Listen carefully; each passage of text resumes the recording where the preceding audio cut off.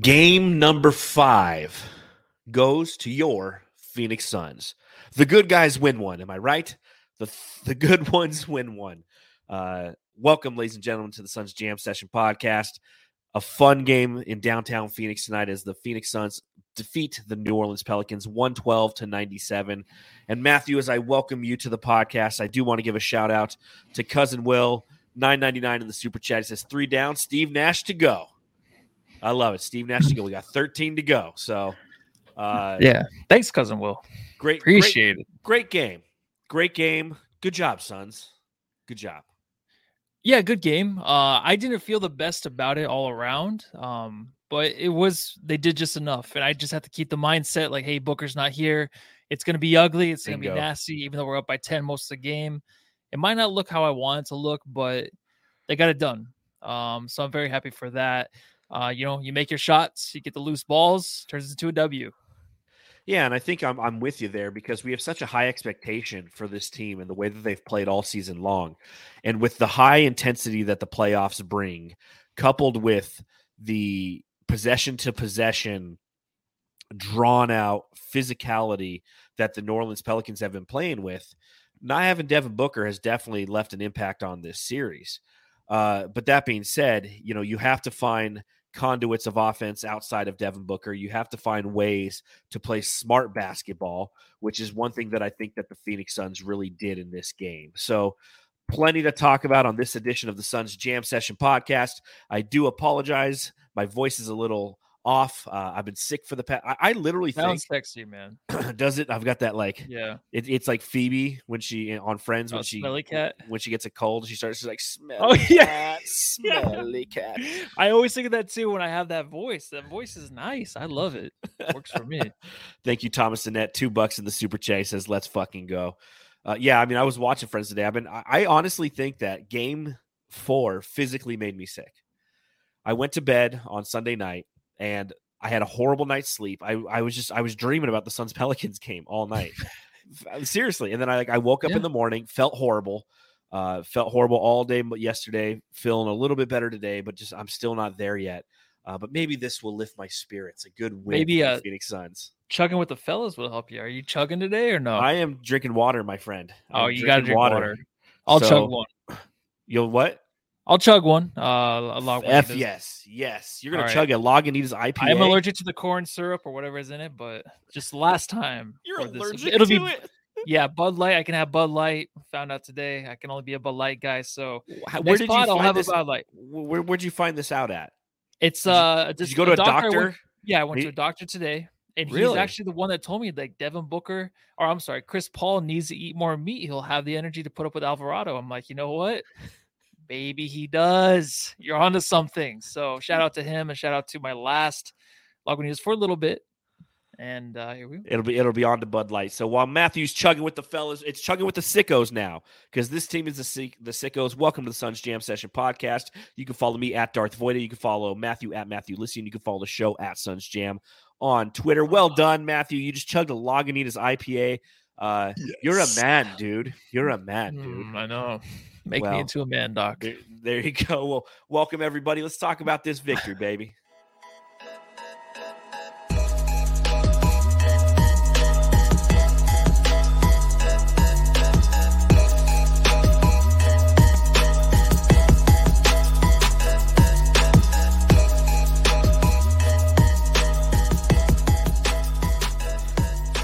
The Phoenix Suns take care of home court advantage. Win 112-97 against the New Orleans Pelicans. Which brings me to my first question. That's the wrong drop. Matthew, I got to ask.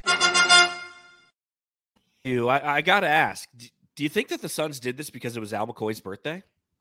Do you think they won because of that? I was hoping they would win. I saw that, and I got even more depressed. I know you got sick after the last game, but I've been down. Yeah, because I'm like, if they don't win this, how disappointing would that be for Al McCoy? So I look at it as in a negative light, of course, like everything else.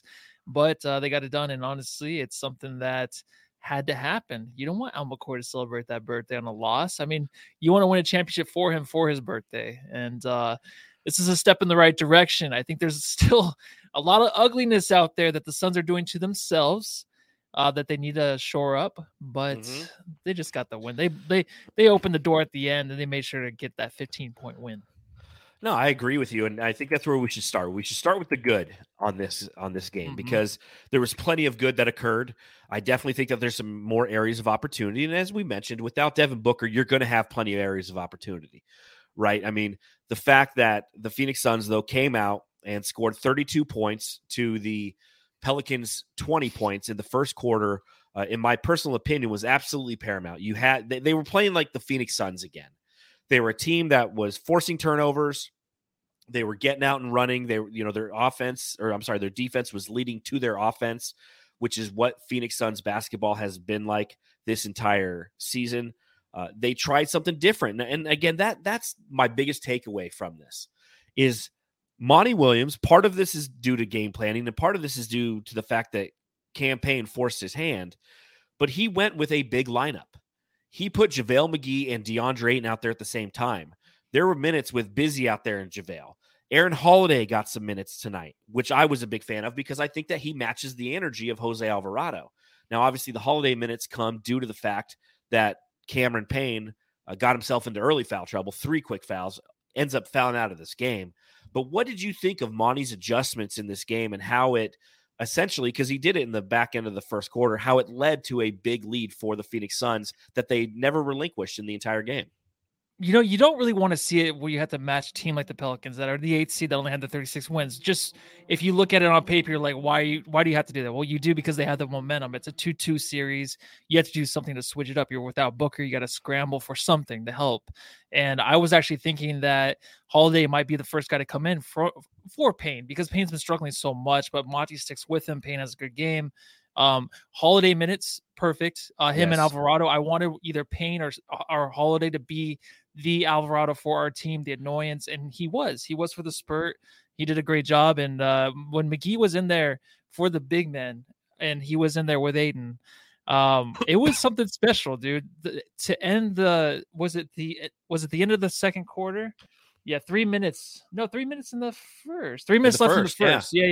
Yeah. Versus Big V. It just seemed like it shored up the defense. No one could get to the rim. That was the big thing to start the game. And even the second quarter, everyone was getting to the rim.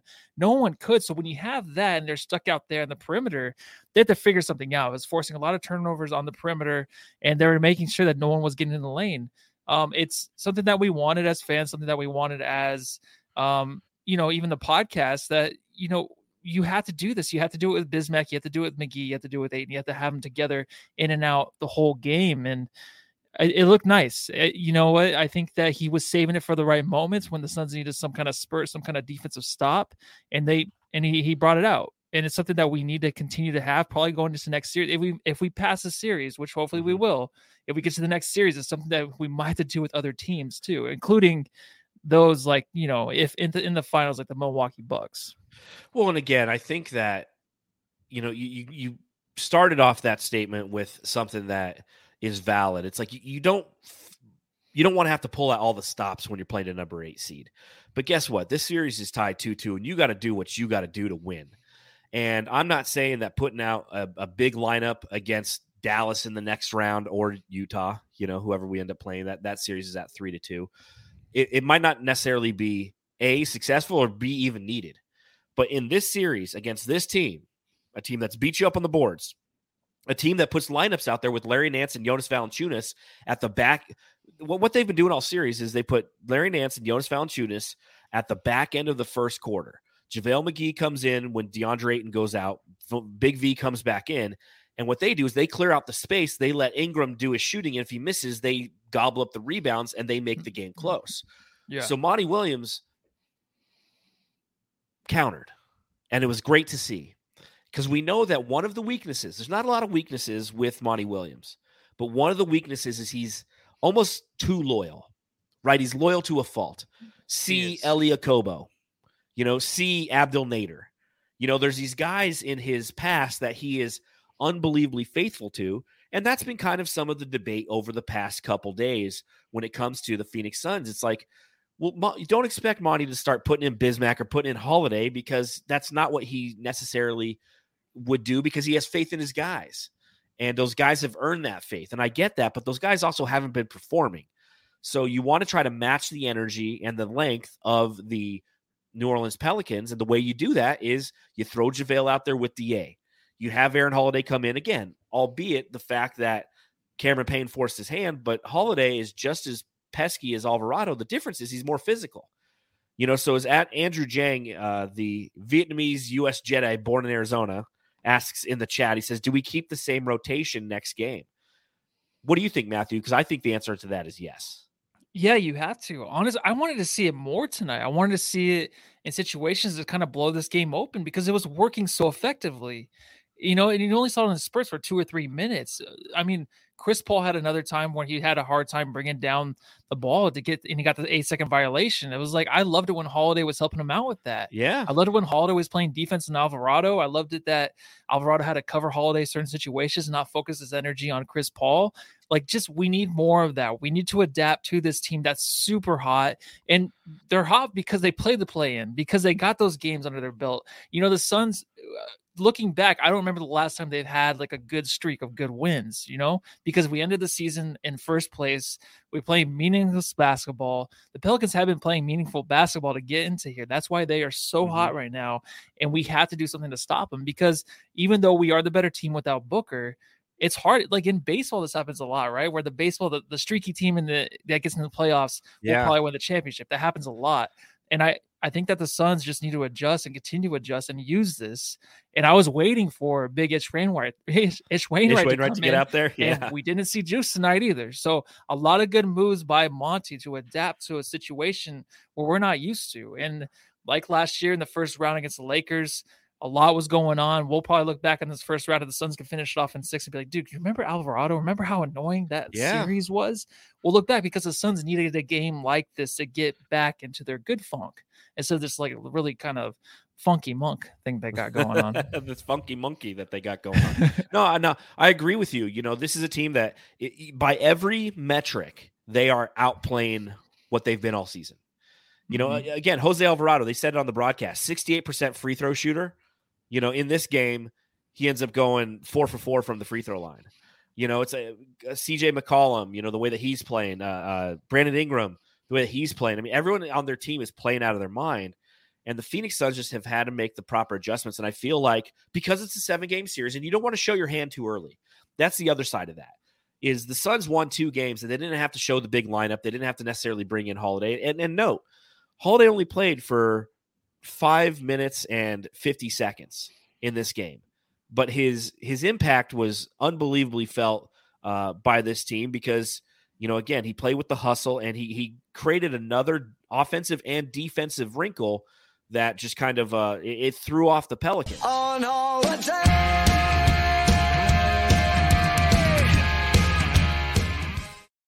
So yeah, he gets the drop tonight. He absolutely played well in that 5 minutes.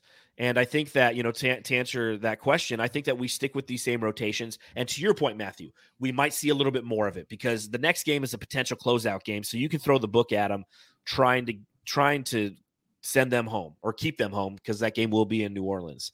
Shout out to Thomas Dennett, shoot $2 in the super chat. We appreciate that. Ralph Leonard, whoa, Suns and 6, $5. We appreciate that as well, my friend. And all you Jamsters who are hanging out with us. This is, absolutely fantastic the way that this team played tonight. Hey.0 brings up a very good point, and I want to kind of get your thoughts on this, Matthew, as we look towards, and we'll definitely talk about everything that happened in this game, but as we look towards the Phoenix Suns in Game 6 as an adjustment, what he brings up is essentially Landry Shamet should be starting. All I can say is, Sham, wow. And Landry in this game, played a total of 25 minutes, 2 of 6 from the field, 1 of 3 from beyond the arc, had 6 points, 3 total rebounds. What are your thoughts on Landry Shamet starting and sending Cameron Johnson back to the bench? At times when Shamet is on the dribble, across the lane, has a nice little pull up, and he's been doing better at playmaking, finding the open shooter. I do think that he should start at some times, but then sometimes I'm just like, just get into the game, just fill the spot of Booker. To me, the starting lineup doesn't matter as much. Do you know what I mean? Like, because it's so mix and match now that they're throwing out new lineups, like, I don't think it really matters who's starting. I think that Cameron Johnson's doing a fine job. Maybe he needed to start tonight to have a good game like he did. But it doesn't matter to me because I think they're just mixing and matching these lineups to where who's starting won't matter down the line. I think you can start Shamet if you want, but then we'll go in the situation. If the Suns lose next game and we start Shamet, then it's like, okay, should we start Cameron Johnson? Like we did this all season at certain times where we're like, who do you start when players started getting hurt? So I think stick with it.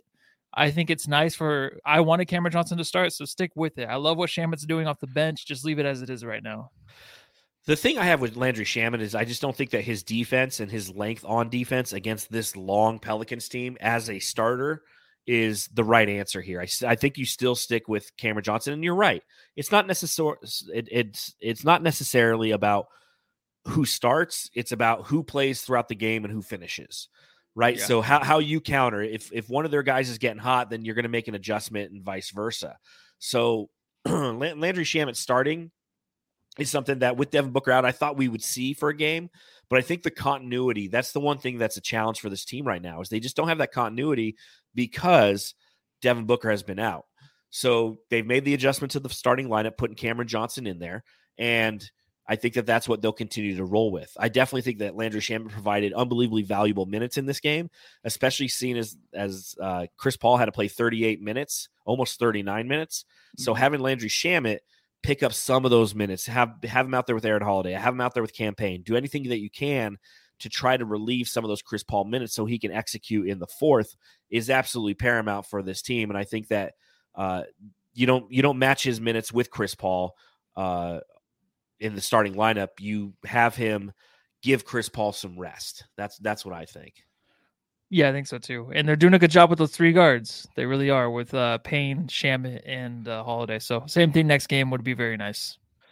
Yeah, and again, we'll see what the Phoenix Suns do when they play in New Orleans on Thursday.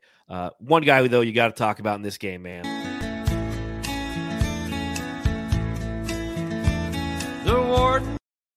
The Warden in this game, man. Playoff career high for Mikal Bridges. 12 of 17 from the field.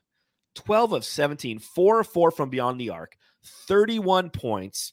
He had 4 block shots and 4 made threes.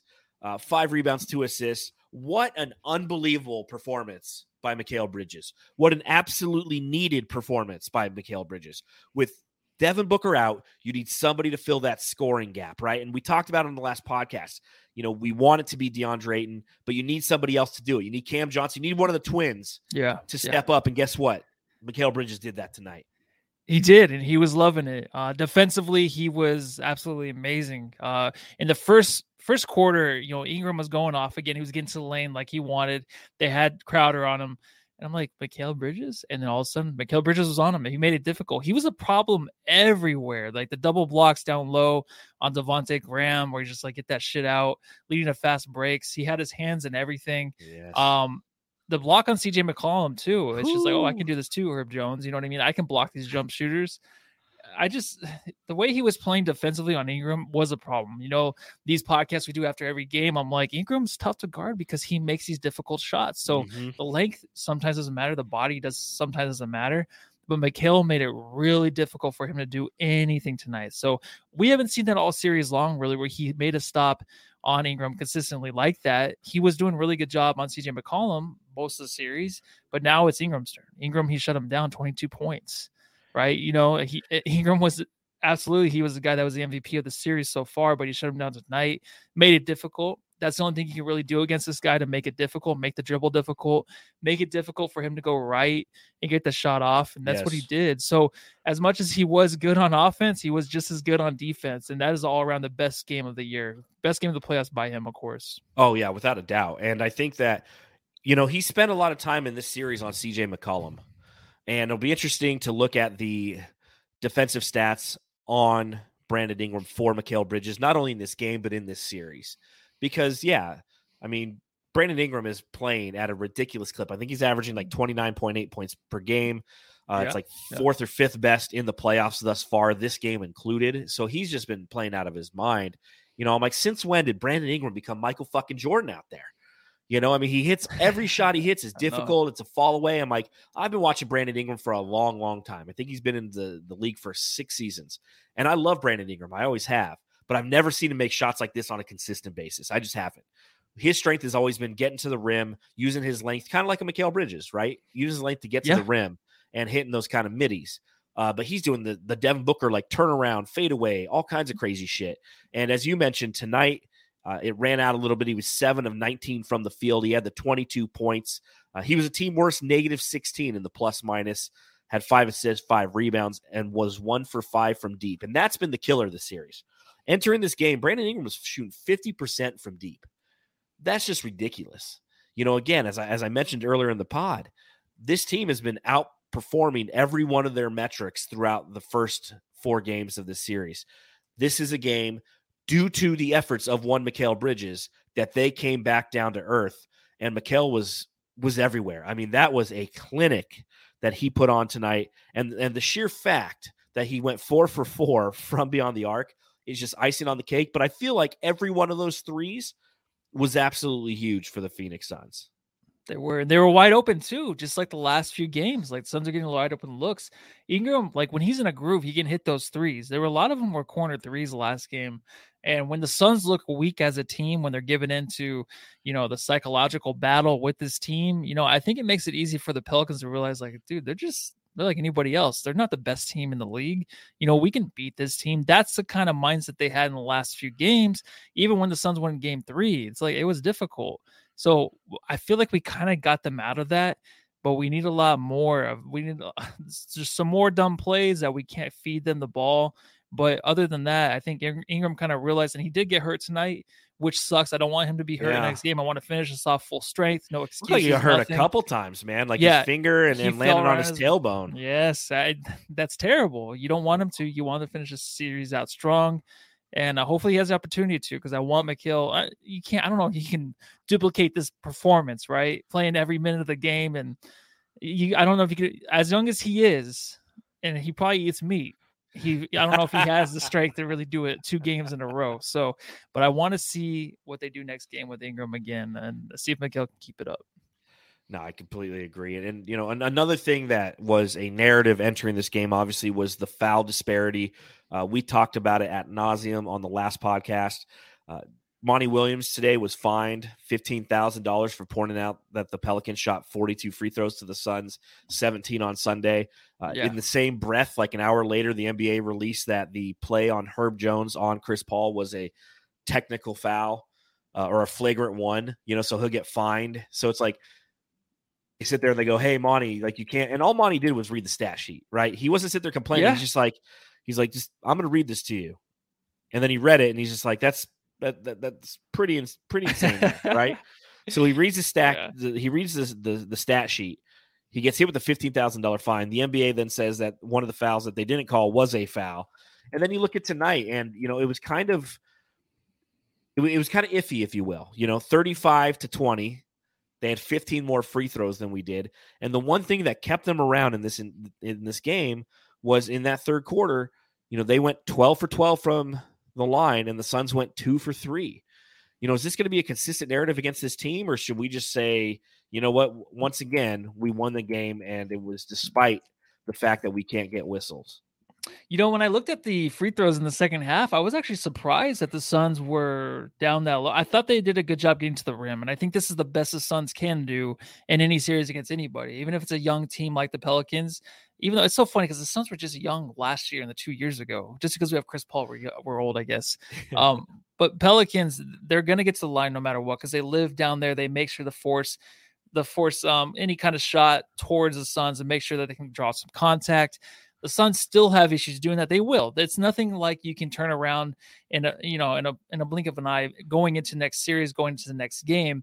The Suns just have to be more aggressive, whether or not it looks good or not. I know Cameron Johnson tried to do it early in the game to kind of set the tone, but they just look so weird doing it. It's not the Suns kind of game. It really isn't. Obviously, the stats show all season long. So the thing that we argued about last podcast was how the Suns just did not get any calls when they're trying to get the rebound. Mm-hmm. It seemed like tonight the Suns were getting the rebounds and they made some dumb plays where they bring the ball down like, oh, where's Alvarado? Yeah. There he is. Like that was on the Suns. But last game, the refs weren't calling anything because they were all over the Suns trying to grab rebounds. It didn't look like the issue tonight. So that was the one thing that bothered me. That was kind of gone. I just think that this was a good officiating game, even though the Suns are 15 less shot attempts from the free throw line. The Suns did the best they can. They just don't have that in them to get to the line every time down the floor. Yeah, I mean, that's not who this team is and has been all season. We know that. They're a high free throw percentage shooting team, but they do a really bad job of getting to the line. That's who they've been all season. So we shouldn't be surprised in the playoffs that this is accentuated. And it's definitely something that we talked about throughout the season on our podcast was come playoff time, we shall be annoyed by the fact that we aren't going to get to the line like the other team does. And it's been that way all season, but it's amplified in the playoffs because, again, you know, you're losing, you lose campaign, you know. Here's what's funny. Total side note. They talk about the void of curse, right? Like whenever I make a new drop for somebody that they suck for like 2 weeks, Cameron Payne and Jay Crowder, I made them drops as we got ready for the playoffs because they're like two of the only players on the team who don't have a drop. And Cam Payne fouls out tonight. Jay Crowder is in foul trouble the entire night. And I'm sitting there, I'm like, I'm just going to delete those things. You know, like I just need to get rid of those things. There's no way. At least not the Jay Crowder one. You got to keep those. Well, I'm waiting for Jay Crowder. Fault, man. He needs to make two shots from beyond the arc, and he will get his drop back. And Cameron Payne, in order to get his, he needs a 15-point game. And on that note, you know, Cameron Payne, those are the rules. You know, them's the rules, okay? And Cam Payne had 12 points tonight. You know, he was 4 of 10. Had a couple steals, and I think, you know, only the one turnover, but Cameron Payne had a much better game tonight, right? Yeah, he did. The 9-0 run that the Suns went on early in the game, you know, it was Cameron Payne when last year. It looked like it was him from last year with the free throws. Good looking bucket, took his time, little pull away from Big V down there on the elbow. So that looked good. And then also just hitting that 3 in transition. So it was a 9-0 run from the Suns. He got 7 of them. That's what we need. Like, if that's all he brings the whole game, and it's, I mean, if he ends up with 15 points like you want for the drop, but he gets those 7 points in a spurt, those are things that we need to make sure that we can keep that lead, to make sure that we can put our throat on the Pelicans' neck. So, little cuddle session, I guess that's what it is. Neck on the throat, or throat on the neck. Little cuddle session. Yeah. And you talked about Bonte, like giving these guys opportunities still. And this is something where, you know, Cameron Payne, it's just like, you know, he still believed in me. He did. He was the first one off the bench. I still liked Holiday's minutes a lot. And I think we should get more minutes of him. But then the dumb fouls by Payne. The problem with Holiday, though, is you saw it a couple times. He got bailed out once. He does the Bledsoe. Yeah. Where he just drives towards the hoop, jumps up in the air, and then turns around and looks for somebody to throw it to. And he did it on one play, but they called a foul on the opposition. Yeah, he got bailed out big time. Yeah, he got bailed out big time. And that three-pointer, the offense is going nowhere. The one that just went in off the front rim, he got lucky on that one. But dumb fouls by Payne, man. When he's in foul trouble, don't swipe at the ball. Boneheaded. And it's a foul too. It's just, those are things where you just know he doesn't listen. He doesn't pay attention to that. That's what's going to keep him in trouble, keep this team in trouble if he does that, because having such a good game and you go into foul trouble, that mentally gets in your head. It ruins everything else. So other than the fouls, everything else looked pretty decent from him tonight. No, I agree. And I think that, you know, again, if he can just keep himself out there on the court, like you said, he was a big part of kind of the only run in this game. And that's one thing that I think has really driven me crazy about this series. The Phoenix Suns haven't put together any substantial runs. You know, one of the reasons that this team was 64-18 is there would be points in the game where they would just drop 6 to 12 on you like that. Yeah. And they did it in the first quarter. They got up by 12, and then they just held on for the rest of the game.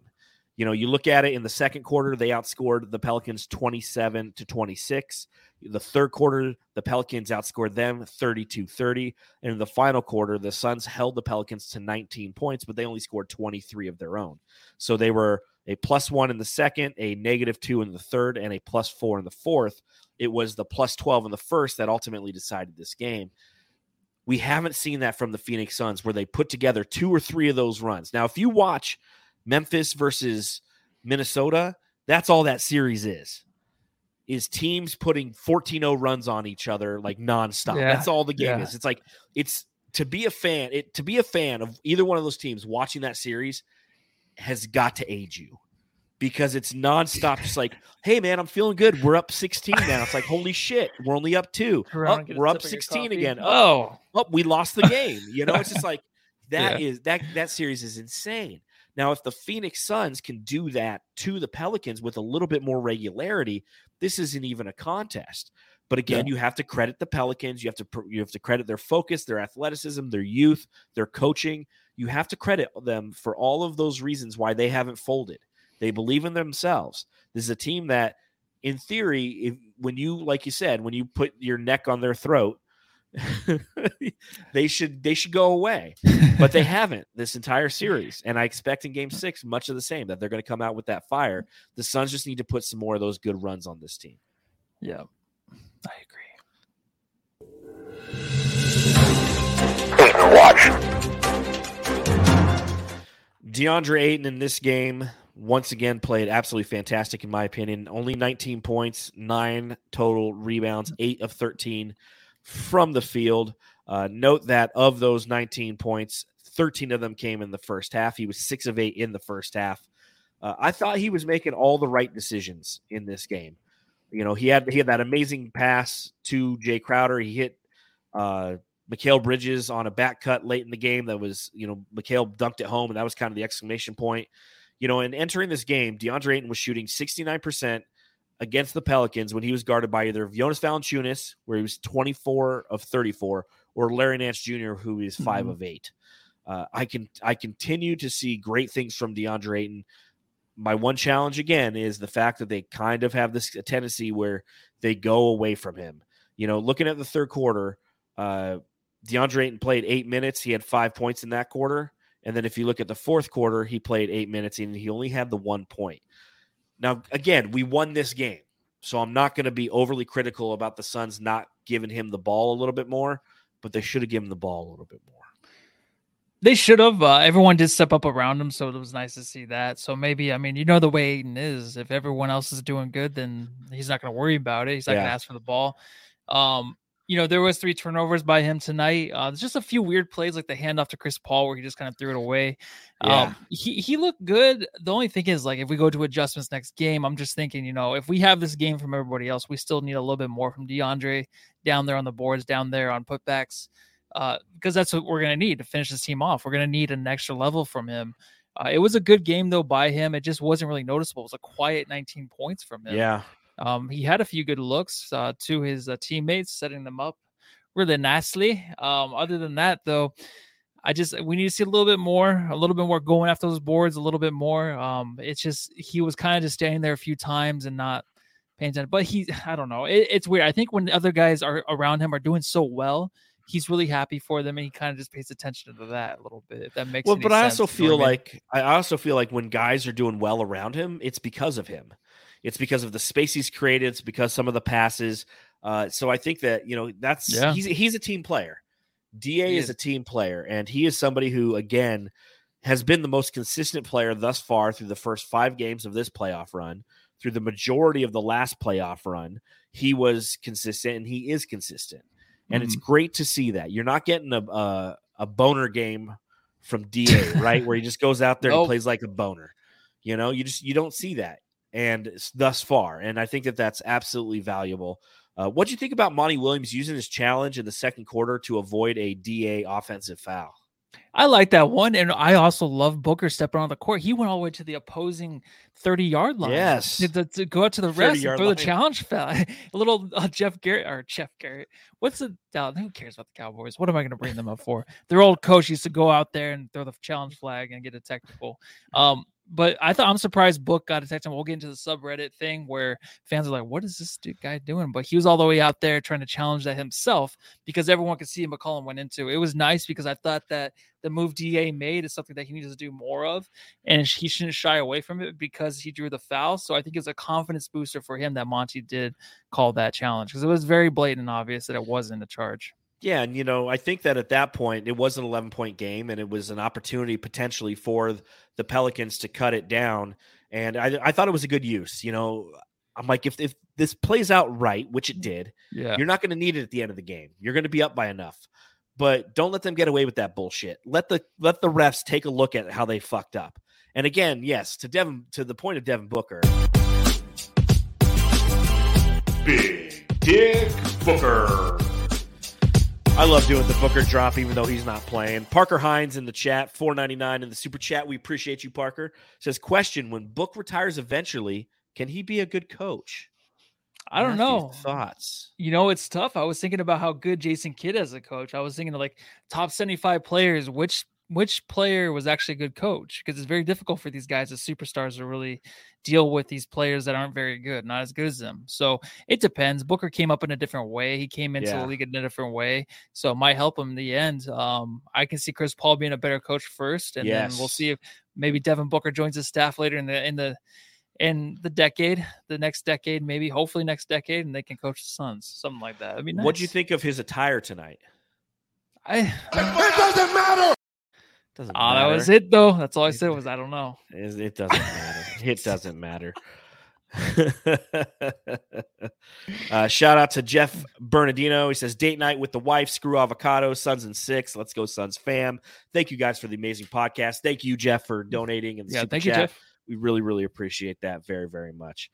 So, Matthew, rumor has it you were hanging out on the Pelicans subreddit, right? Yes. The Suns Jam Session subreddit stakeout. So Matthew was tasked with the duty of going to the Pelicans subreddit and just seeing what they're saying about this game. And for those of you who want to follow them, I don't recommend it, but NOLA Pelicans is the subreddit. And who are we joined with? Is this Zeus God? Who is this? Me. I'm not good at me is the answer. Me? My glasses are all fogged up now. Yeah, it's me. It's me 75 years from now when I'm Ice King. Yes, I was hanging out.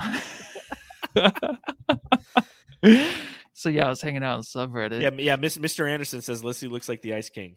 Mission accomplished. It was actually my costume last Halloween. So tell me, what was going on the subreddit for the Pelicans? So subreddit stakeout. First comment I saw was Phoenix sucks, but they're pros. They will make every open shot we give them. So, the Pelicans fans are still scared of all the open shots that we're given. Well, of course. And the Suns took advantage tonight, right? Yeah, I mean, we are the number one team in the league when it comes to record. We're a great team, so you want to make sure that you are getting those open shots, and you know what?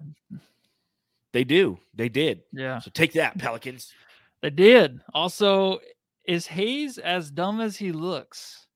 So, the Hayes love in the beginning of the series turned to just, straight bashing on what the man looks like. So, Hayes, is he as dumb as he looks? That's a good question. I'm not sure. I don't have to deal with him, so I'm not really worried about it. Well, looking at Jackson Hayes tonight, he played a total of 15 minutes. He was 8 points, 3 of 6 from the field.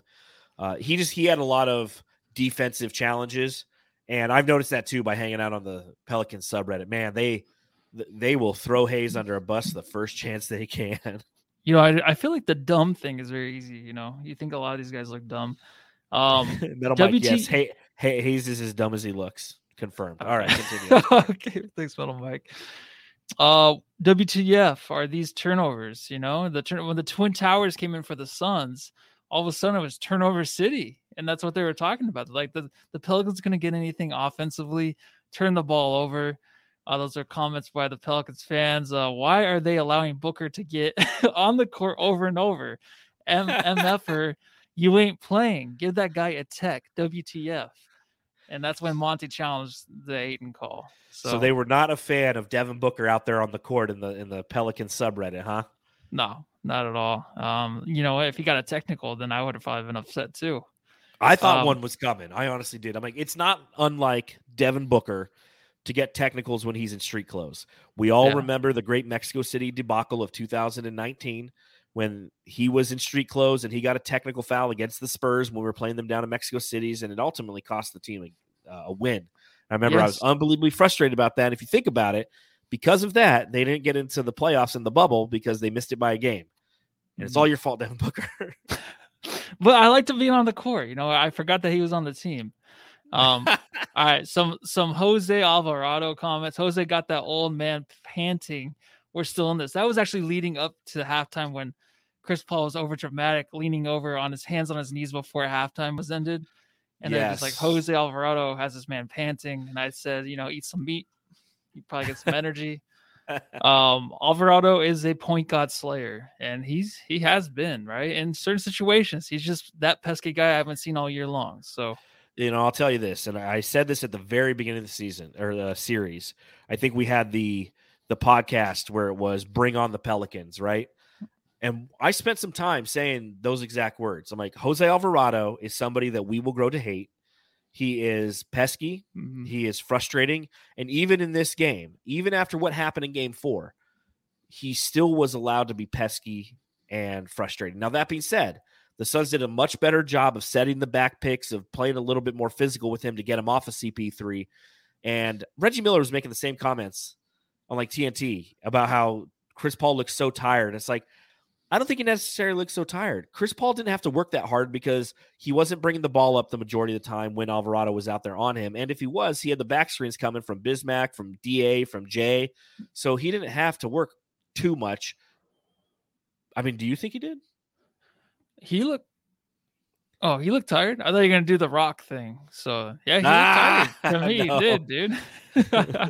Last comment, though. Okay. Last comments about CJ McCollum. Honestly, I wonder if CJ's sick or something. He's streaky, but this is something else. So he's been really falling off. And even with Mikal Bridges off of him some of the game, he had a hard time getting it going again. So, I don't know what's up with him, but he's missing a lot of big shots for them right now. Yeah, you look at CJ McCollum in this game, 7 of 22 from the field, 21 points. Again, Ingram was 7 of 19 for 22, but he was 1 for 8 from deep. And that was the big thing in this game. Both CJ McCollum and Brandon Ingram combined were 2 of 13 from beyond the arc. And yeah. I know also from hanging out on subreddit when it comes to the Pelicans, man, they roast CJ McCollum whenever they get a chance. Yeah, he's like the number one guy you see. I don't know either. It's because he doesn't play defense. He doesn't play good defense. So, well, thank you, Ice King, for hanging out with us for Subreddit Stakeout. No the Suns Jam Session Subreddit Stakeout.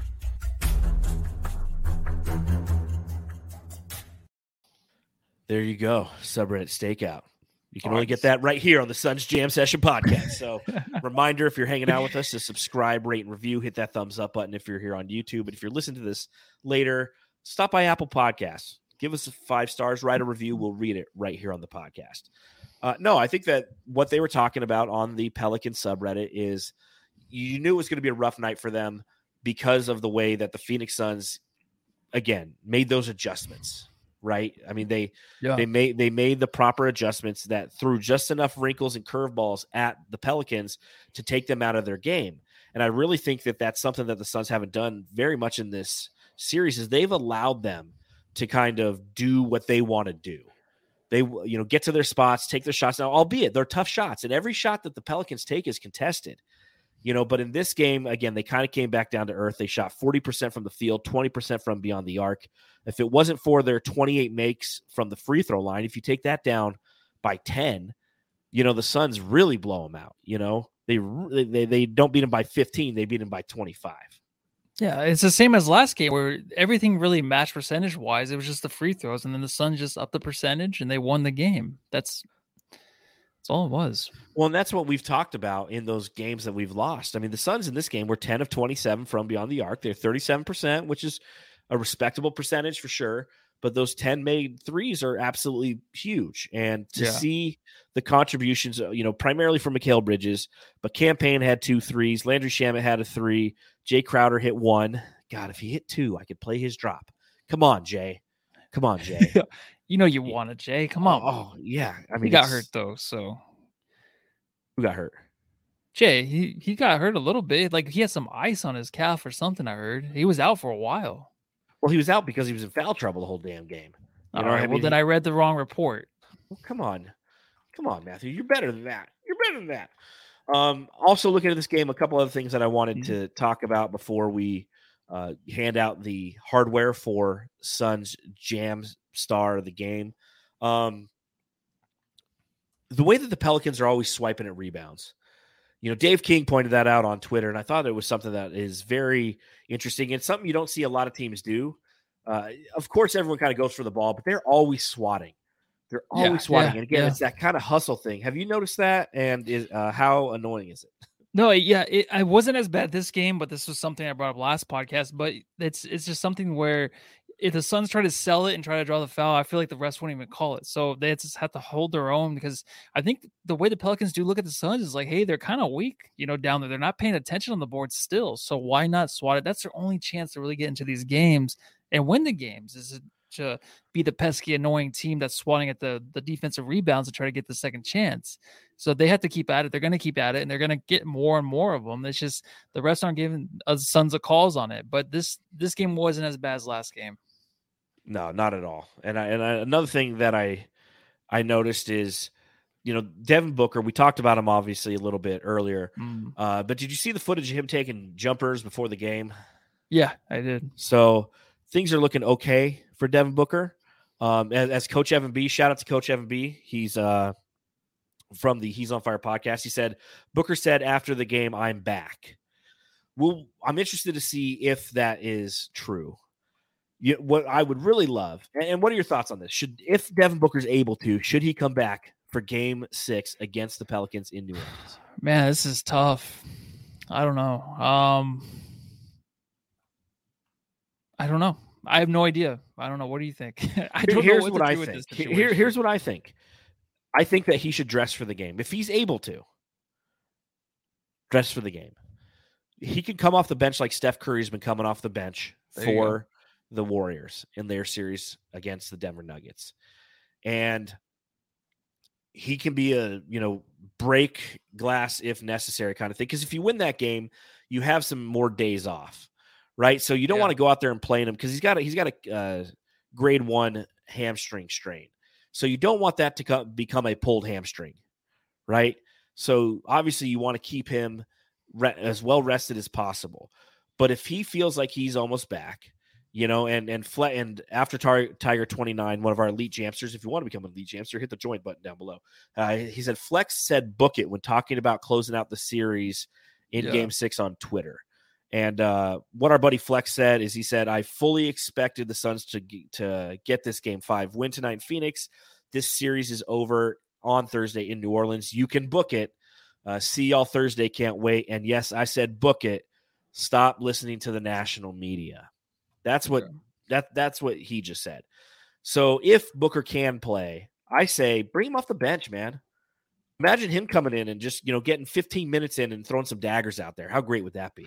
No, that'd be perfect. I would love that. I think just don't strain himself. Maybe he can just stay away from the rim, just hit the jumpers, give Chris Paul a bit of rest, holding the ball. So that would be nice. I don't want to see anything too much from him in this series, just because if the Suns don't move on without him, they don't deserve to really go any further, because this team right now, they kind of figured something out tonight, but they got to continue with that. What they figured out tonight. They got to figure out that they got to figure stuff out. There's a bunch of stuff that's that grade A analysis that you only get right here. Go. Suns Jam Session Podcast.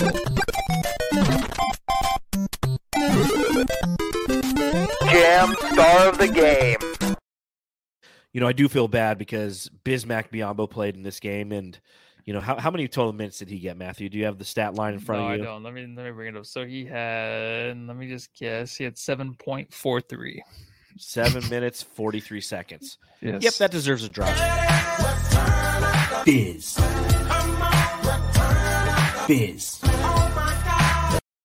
He earned it just by playing.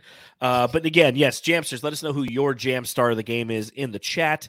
This is a reminder to subscribe, rate, and review. And if you're watching along live, hit that thumbs up button down below. We truly appreciate it. Matthew, who do you have? Oh, I don't know. Mikal Bridges. And why? For sure. He made a lot of shots tonight. He was really good on defense. Your analysis is just fucking killing it tonight. I'm aiming so strong, dude. All that corn syrup's hurting my tummy. I'm the one who's sick here. Well, I mean, how much more can I say about Mikal Bridges? I already went off about him. So he locked down tonight, man. I don't know, when he has games like this, I just don't know. These are the games where you're just like, what is the ceiling for this guy, right? You kind of think like, what can this guy be? Because he takes over a playoff game like this and plays, even Draymond said, CJ McCollum and Ingram are better players on the floor than Chris Paul. Ingram's been really good. And then he shut it off tonight. He made sure to shut him down and make sure that the Suns stayed focused on offense and defense to keep those guys quiet. This is the performance we've been waiting from Mikal Bridges in this series, right? 47 minutes played, 31 points on 17 shots, 5 rebounds, 4 blocks, 2 steals, 2 assists, and he defended Brandon Ingram or CJ McCollum every time down the court. Yeah. This is what we were, and I'm telling you, every time he has a game like this, that deal that we had with that the Suns and James Jones inked with him this past offseason looks like a steal, an absolute steal what we got this guy for. He is what you need. And again, imagine who this team is right now with Devin Booker out there, because then you got Devin and Scotty, or you got Michael and Scotty, right? Now, I'm not saying that Devin Booker's Michael Jordan. I'm not saying Mikal Bridges is Scottie Pippen. But I kind of am. They're fucking awesome. For the Suns they are, yeah. For the Suns they are. Yes, for the Suns they are. So, again, Jam Star of the game definitely goes, in my personal opinion, to Mikal Bridges. An unbelievable night for him. And now we look towards game number 6, Matthew. As we look at game 6, what adjustments do you think will be made on both sides of the ball? I want to see more Holiday. I want to see more of the Twin Towers. I just want to see extended versions of what we saw tonight. Because if you're keeping DeAndre Ayton in there at certain times, and then you have McGee come in, play some more interchangeable minutes between the two. I want to see more of. I just think defensively is where you got to go at them. Because if you have McGee in there and you have Bismack in there, I mean, offensively, Bismack, don't do too much, right? If you do too much, it doesn't look good offensively, but you're there defensively because this defense right now is leading to good offense for the other players. So if you have those two, those 3 interchangeable throughout the game, I want to see that. I'm not saying all the time, but more minutes like that. And then also what we did tonight, I'm not saying you have to have the same game Mikal Bridges, but the way these other guys stepped up was huge, but you still need DeAndre Ayton to do a little bit more this next game just to close them out. Just to send a message. He had some good and ones tonight, but be a little bit more physical, be a little bit more demanding on the boards, and the Suns can get the win. And I don't know if he can really match what the Suns bench did tonight again, but they did a little bit better. They didn't do great. They did a little bit better. I think they could do even better next game. No, I agree. I think that's the area of opportunity for this team. And the adjustments that need to be made in game 6 are as the emotion of the Smoothie Center, which on Pelicans subreddit, they call it the Blender because it's like the Smoothie King Center or whatever. I'm like, that's a funny name, man. We got Footprint Center. I'm like, you can't, there's nothing funny about that. But Smoothie King, you'd be like, I'm headed to the Blender. I think that's a good name. But as as the emotion is going to be riding high, the crowd will definitely be into it. I mean, they've been so loud on TV. You have to ride that emotion. And I think that what Monty's done is he's shown a little bit of his hand and saying, hey, we can shut you down defensively in a couple different ways now. And that's where they need to focus on. They need to focus on the defense. They forced the Pelicans into a ton of contested shots in this game, a ton of contested shots. They need to continue doing that because, again, this is a team that has shown, and they won 36 games this season, and they've shown that on a long enough timeline, those shots aren't going to go in. And they started to come back down to earth tonight. And I hope that they come all the way back down to earth on Thursday, and the Suns ultimately win that game. Now, I think it was Zona Hoops who posted this a couple nights ago. This team, the Phoenix Suns this year, I know I've personally done it a ton, has been compared to like the 2014 San Antonio Spurs, the San Antonio Spurs, right? Yeah. Remember that team that beat LeBron James and the Heat in the finals, and they were just unbelievably balanced, and they played, came back. Lost. Yeah. Yep. And their first round matchup as a 1 seed was against an 8th seeded Dallas Mavericks team, and they went to 7, and then they just marched through the playoffs.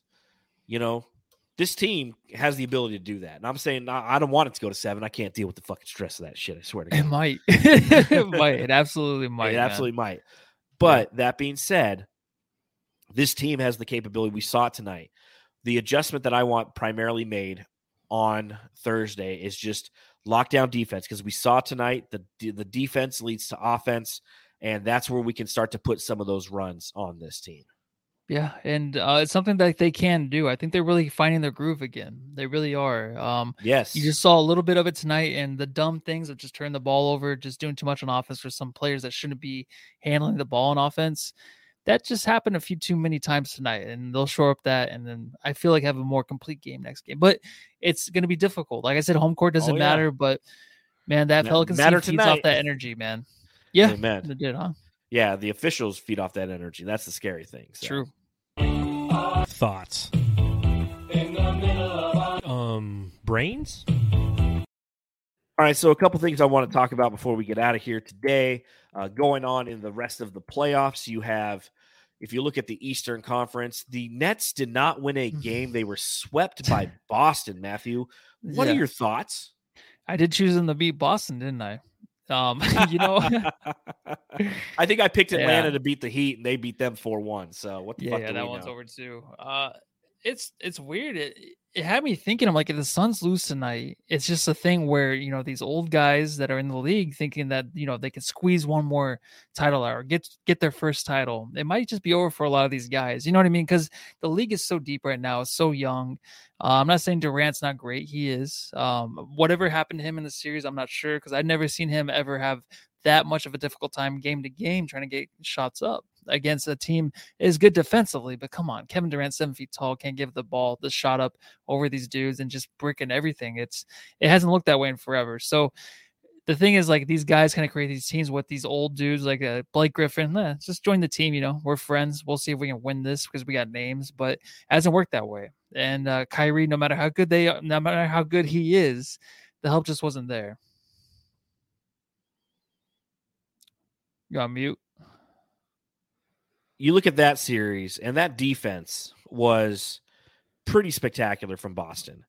I think if Brooklyn's playing in any other series, they at least get 1 or 2 games. I don't think that they have it in them, because much akin to the Los Angeles Lakers, the Nets were just way too damn top heavy, right? I mean, from a salary standpoint, when you pay that much money for those kind of players, in the Nets case, it's KD, Kyrie, and Ben Simmons. It was James Harden to begin the season.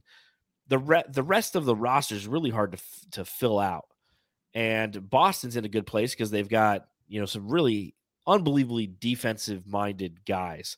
It'll be interesting to see what happens, because I believe that Milwaukee, who's currently up 3-1 on the Bulls, should win that series. That'll be a good series, man. Boston versus Milwaukee, huh? Yeah, no, I think so. The thing with Chicago too, I saw is that Levine's out now, so this one should be wrapped up. Yeah, no, I mean Milwaukee versus Boston, and then if Philly can pull it out versus Miami, I mean you got matchups everywhere that's going to look great. Yeah, go ahead and put your thumbs up. What? That's not good for the audio people. What are you talking about? Oh. Looking at the Western Conference, I don't want to go too far into the Eastern Conference. The next series up for the Suns, if they win on Thursday or Saturday against New Orleans, they will play the winner of Dallas versus Utah. Dallas currently leads that series 3-2. Are you scared of either team? Just Dallas a little bit. Yeah, if Luka can get it going, Brunson's going to be worse than Alvarado. I'm not saying they're the same kind of player. It's just that it's a backup point guard, kind of thing where you need Campaign to stick up in a way to where he can beat that other guy too. Yeah. So, it's tough. I think Dallas is definitely beatable, but I always said that they're going to give the Suns a run for their money, especially if Book's not back 100%, which I'm sure he'll never be 100% the rest of the year. Yeah. But if Book can come back and be the decent player that he is, the great player that he is, then it'll be a 6 or 7 game series for sure. Just like Utah might even extend it to 7. I just think that what they found in the game 5 against Dallas, in game 4 was great. They kind of found some continuity within that team, and they got that win. But Dallas, when Luka's going off like that, where he just controls the whole game, it's unbeatable for a team like Utah. Well, and I'll tell you this. I mean, all you have to do is play 5 out against the Jazz and you'll win. And you can do that with Luka back now. He's getting, kind of back in the groove. Spencer Dinwiddie has been, just unbelievable for that Dallas Mavericks team. So, it's everything we want's on the other side of hard. And the other side of hard is on Thursday. I think it's an early game, Matthew. I think it's a 4:30 tip our time, which is like right around the same time as the NFL draft. Is it? Oh, the NFL draft. Dude, yeah. What? You know what I get mad is when Russillo talks about the draft. It's like, who gives a fuck about the draft? Like, there's not even a good draft. Have you ever seen? I love the draft. I normally go to Buffalo Wild Wings. I meet with my friends. I don't know if I'll be able to do it this year just because I don't feel well. But have you ever heard Bill Burr's stand up about the draft? No. It's fantastic. He's like, he just sits there and he's like, that's what you get for watching the draft. All you have to do is like the next day, it's right there in the paper. You just go right down. You can see everyone who got drafted. He's like, people get all upset during. He's like, well, I think we need a kicker. He's like, I can't believe you went for it. So it's just like, I like the NFL draft. But if it's on a Thursday, I will be in a different mindset. That's for damn sure. Well, it's 4:30. I'm not gonna be able to see the first quarter. Oh my god, here we go. Okay, you better call off from work that day. Yeah. All right. Well, on that note, Jamsters, we appreciate you hanging out with us after this great Suns victory. Way to go, Suns. Relief. I already feel myself getting better. Thank you, Suns. But make sure you subscribe, rate, and review. Make sure you follow me on Twitter at Darth Voida. You can follow Matthew on Twitter. Matthew Lizzie. And you can follow the show at Suns Jam. Do you know what's a good way to end a show? I should sit there and say, and on behalf of Matthew, this is John. And then you go, on behalf of John, this is Matthew. Okay. You ever watch Community? Yeah, just the first season though. Oh my god, I've been sick at home, so I've been binge watching. I love that show. Troy and Abed in the morning, and that's what they do at the end of one. They're like, "All right, so on behalf." What season is that? Troy and Abed in the morning is at the end of like every fucking episode throughout the entire. Oh, really? You get that's such a great show. Such a great show. It's so on behalf of Matthew, this is John. Beyond whatever. I already forgot what to say. Just tell me to go home and love go home and love your family. All right, thank you.